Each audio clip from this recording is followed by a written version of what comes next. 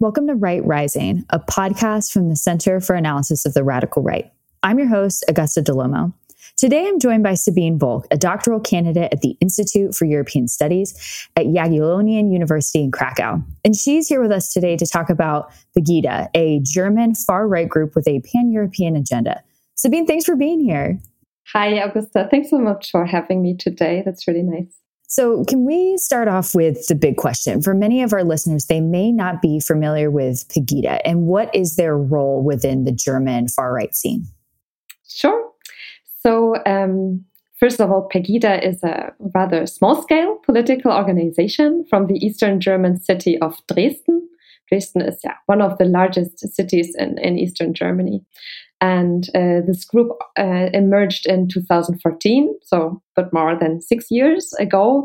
And they organized regular demonstrations. And when they emerged back then in the autumn, it really caused a huge media outrage, and it caused a lot of political discussion that such a far-right movement is marching on the streets of a German city. By the way, Pegida, this is short for Patriotic Europeans Against the Islamization of the Occident, or West, or Europe, as you want to translate it into English. And we can talk a bit more about that later. You also asked about their role within the German far-right. So, Pegida is quite well connected to other German far-right organizations. They have ties with Germany's kind of new-ish far-right political party, the AfD, Alternative for Germany. They also have ties with Germany's largest far-right intellectual, so-called think tank, the Institute for State Politics. And they have ties to all kinds of smaller and larger far-right organizations, far-right media, etc. And within this network, they are responsible for organizing what they call peaceful protest. So this regular protest on the streets of Germany. Thanks for that overview, Sabine. And I did want to ask a question about the name Pegida. It's interesting that it stands for Patriotic Europeans, which in some ways is kind of a sort of pan-European ethos. It's, isn't that a contradiction with their what seems to be quite a nationalist outlook? Yeah, it sounds like a total paradox, but somehow it is, and somehow it's also not really, because this Pegida movement, so these so-called Patriotic Europeans, they are totally against Europe as a political entity, as in the case of real existing European integration, so what we now have as the European Union, but they are also or claim to be extremely pro-European in a so-called cultural sense. So they see Europe as a historical community of peoples that share a common culture, a common cultural heritage, a common history.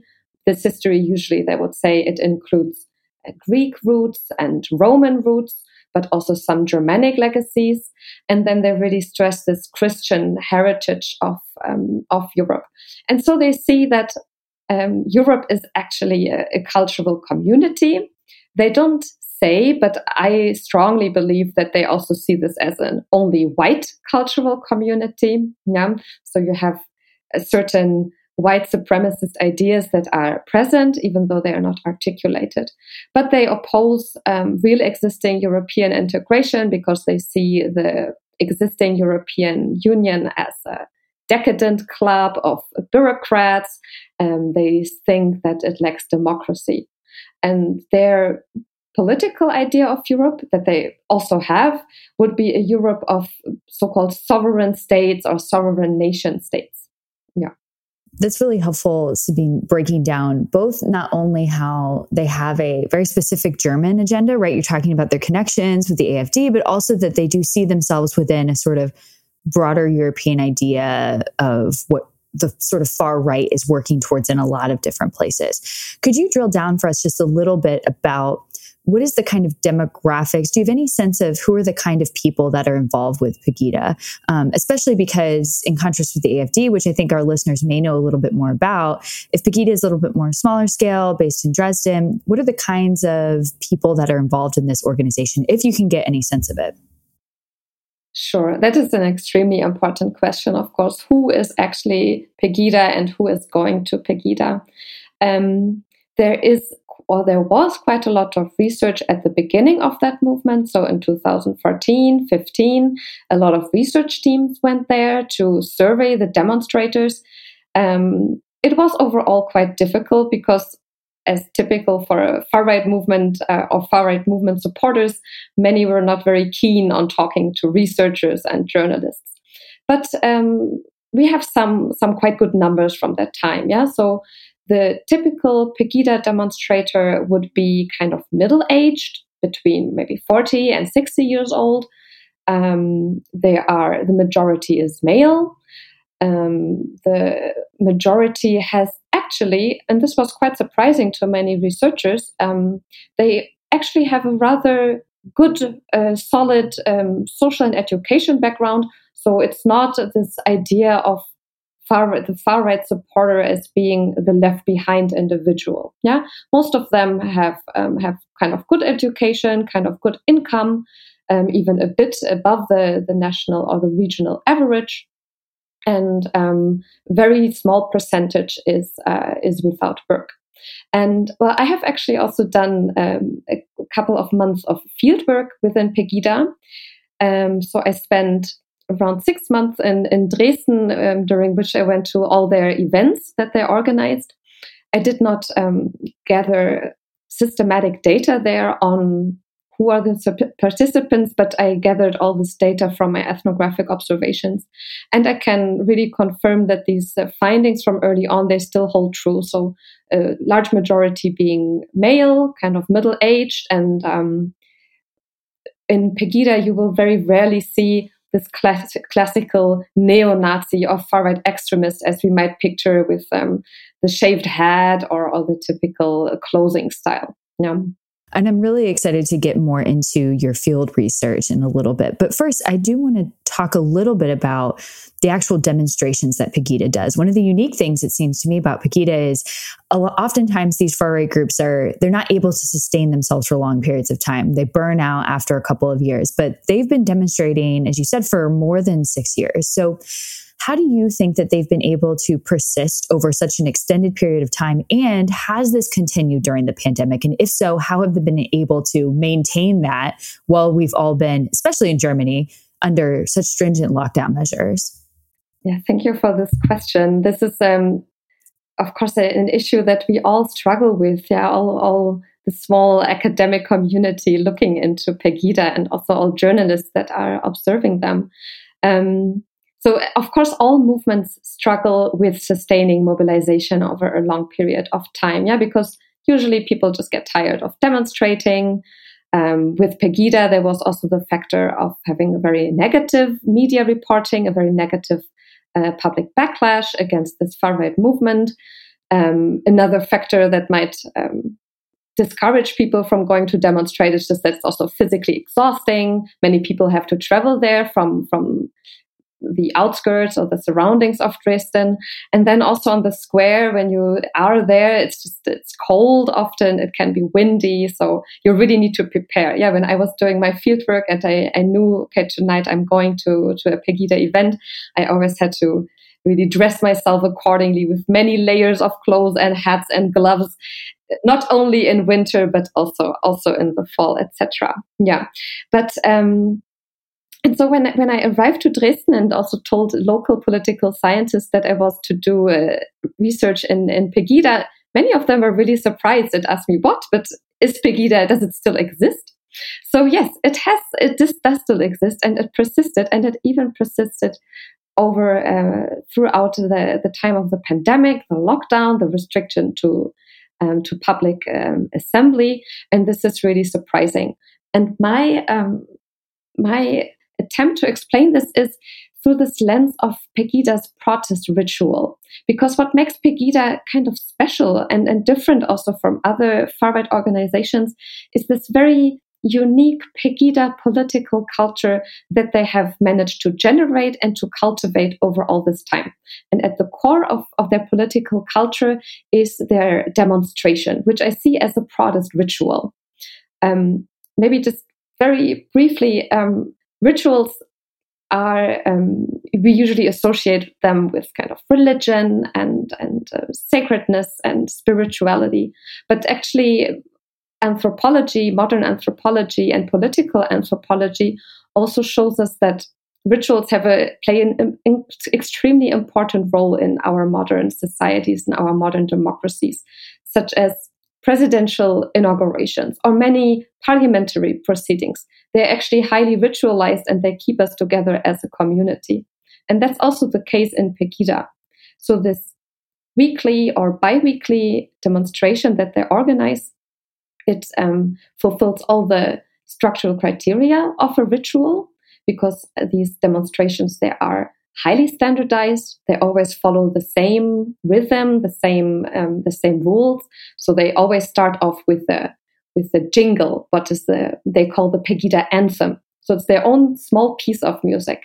Then there's always the same type of introduction, a couple of speeches, always followed by a common march in the city center of Dresden.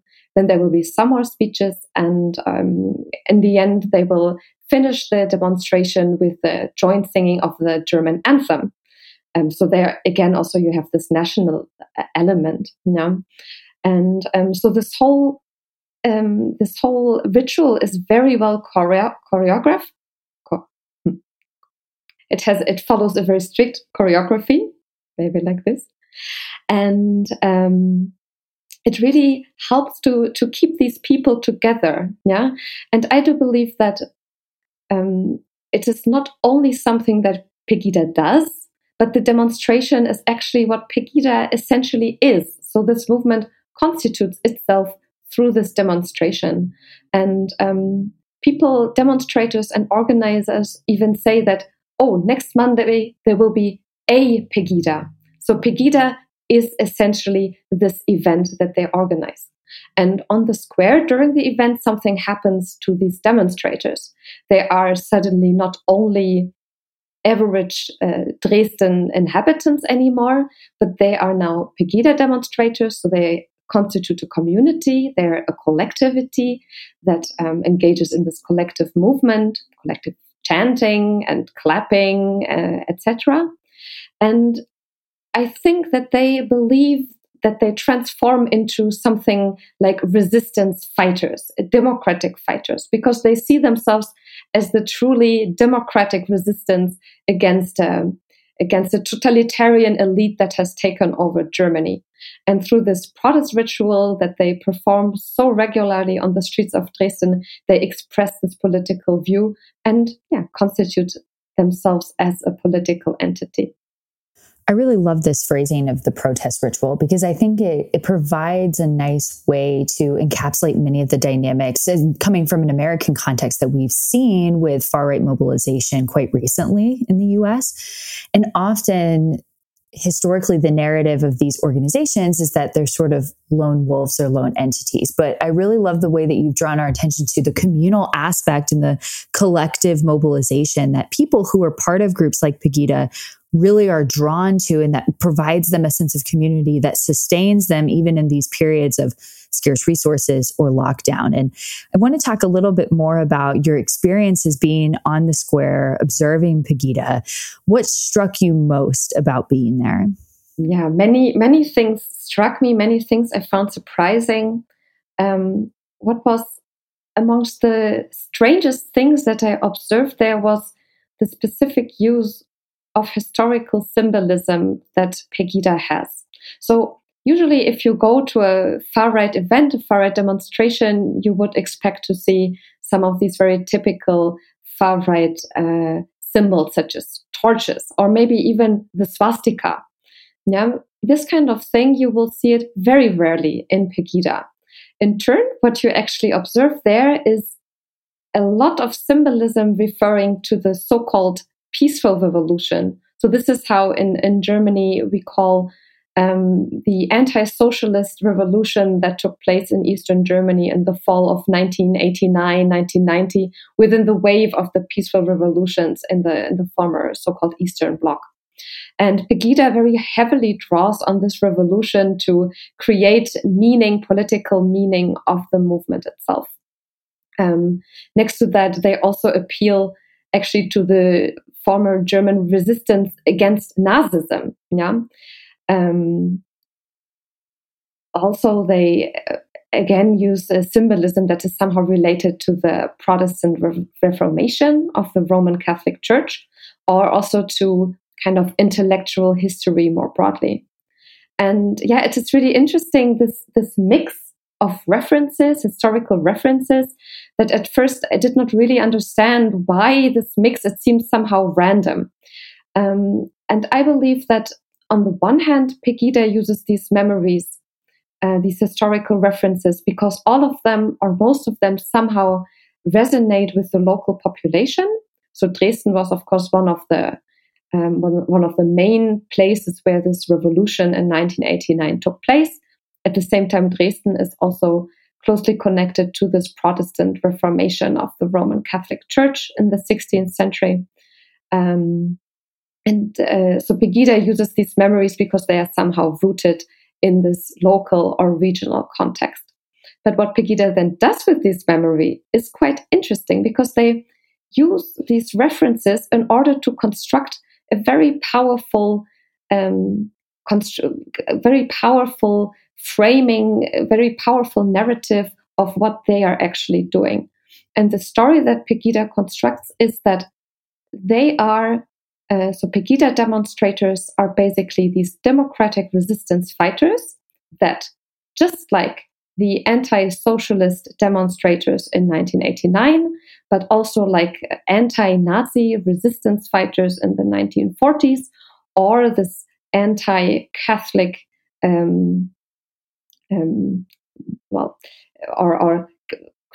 church critical monk Martin Luther, who was one of the main figures of the Protestant Reformation in Germany.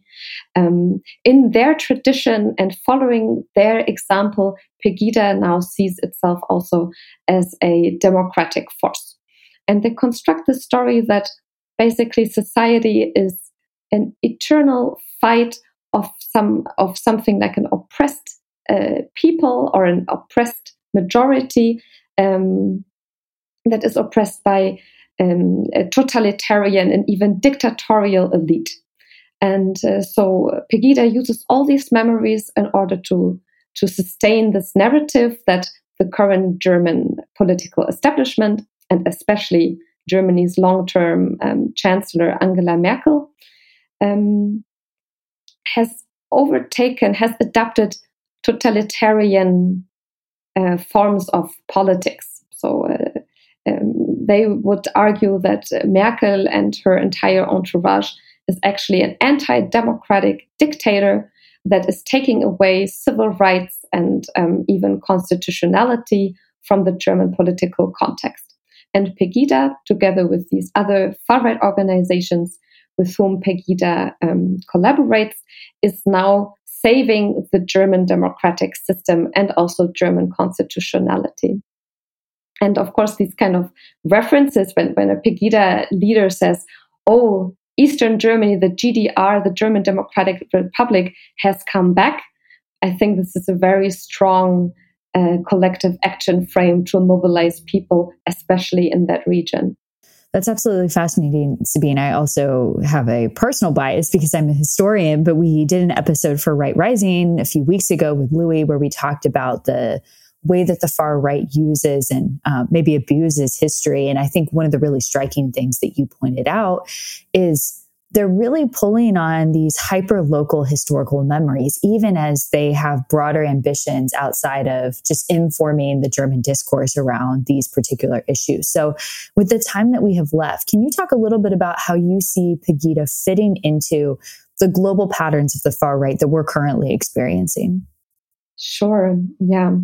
Pegida is definitely a quite typical example of current developments in the current far right, at least within Europe more broadly. Yeah, this populist collective action frame that they construct is, I think, very typical for also other movements outside of Germany and even outside of Europe. Within the Donald Trump's presidency in the United States, we also very strongly saw this these narratives that there is this corrupted elite that the good and the pure people has to go against. So Pegida really fits that image. Pegida also fits that image in the sense that they have adapted a somewhat less extreme political discourse, so that they are not against democracy per se. They actually embrace democratic features. And as I explained, they even see themselves as the more democratic force within Germany. Yeah. And so I think that Pegida is to some extent really reflects broader developments. Maybe also in the way that they embrace the idea of being a non-violent movement and of using peaceful protest. Which is, of course, doesn't always really take place. We have seen quite some instances, at least, of discursive violence within Pegida, and some instances also of more physical violence against counter-demonstrators or journalists. But overall, they embrace this idea that is very prominent in the European far right, that the method to go is to use this peaceful forms of resistance in order to undermine the so-called left-wing opinion dictatorship. Sabine, that's absolutely fascinating. And thank you so much for being here today. Where can our listeners read more from you, hear more from you? What exciting projects do you have coming out? Are you on social media? Where can our listeners get into contact with you? Yeah, sure. That would be great if some people want to follow up on some things. And I'm always glad to share some more ideas. So I am on Twitter under Sabine D. Volk. I also am represented on the CAR website as well as on my project website. This is popeurope.eu. And I'm always glad to discuss and to share some papers, and hope you will enjoy. And I think you also mentioned before we started recording a collaboration with Horizon. Is that true? Yes. I am an early career researcher within the Horizon 2020 project Fatigue. We produce my colleagues and I produce very cutting-edge research on the recent rise of far-right and populist politics in Central and Eastern Europe. Fantastic. Well, Sabine, thank you again so much for being here. It was a great pleasure. Thank you for having me. This has been another episode of Right Rising. We'll see you all next time.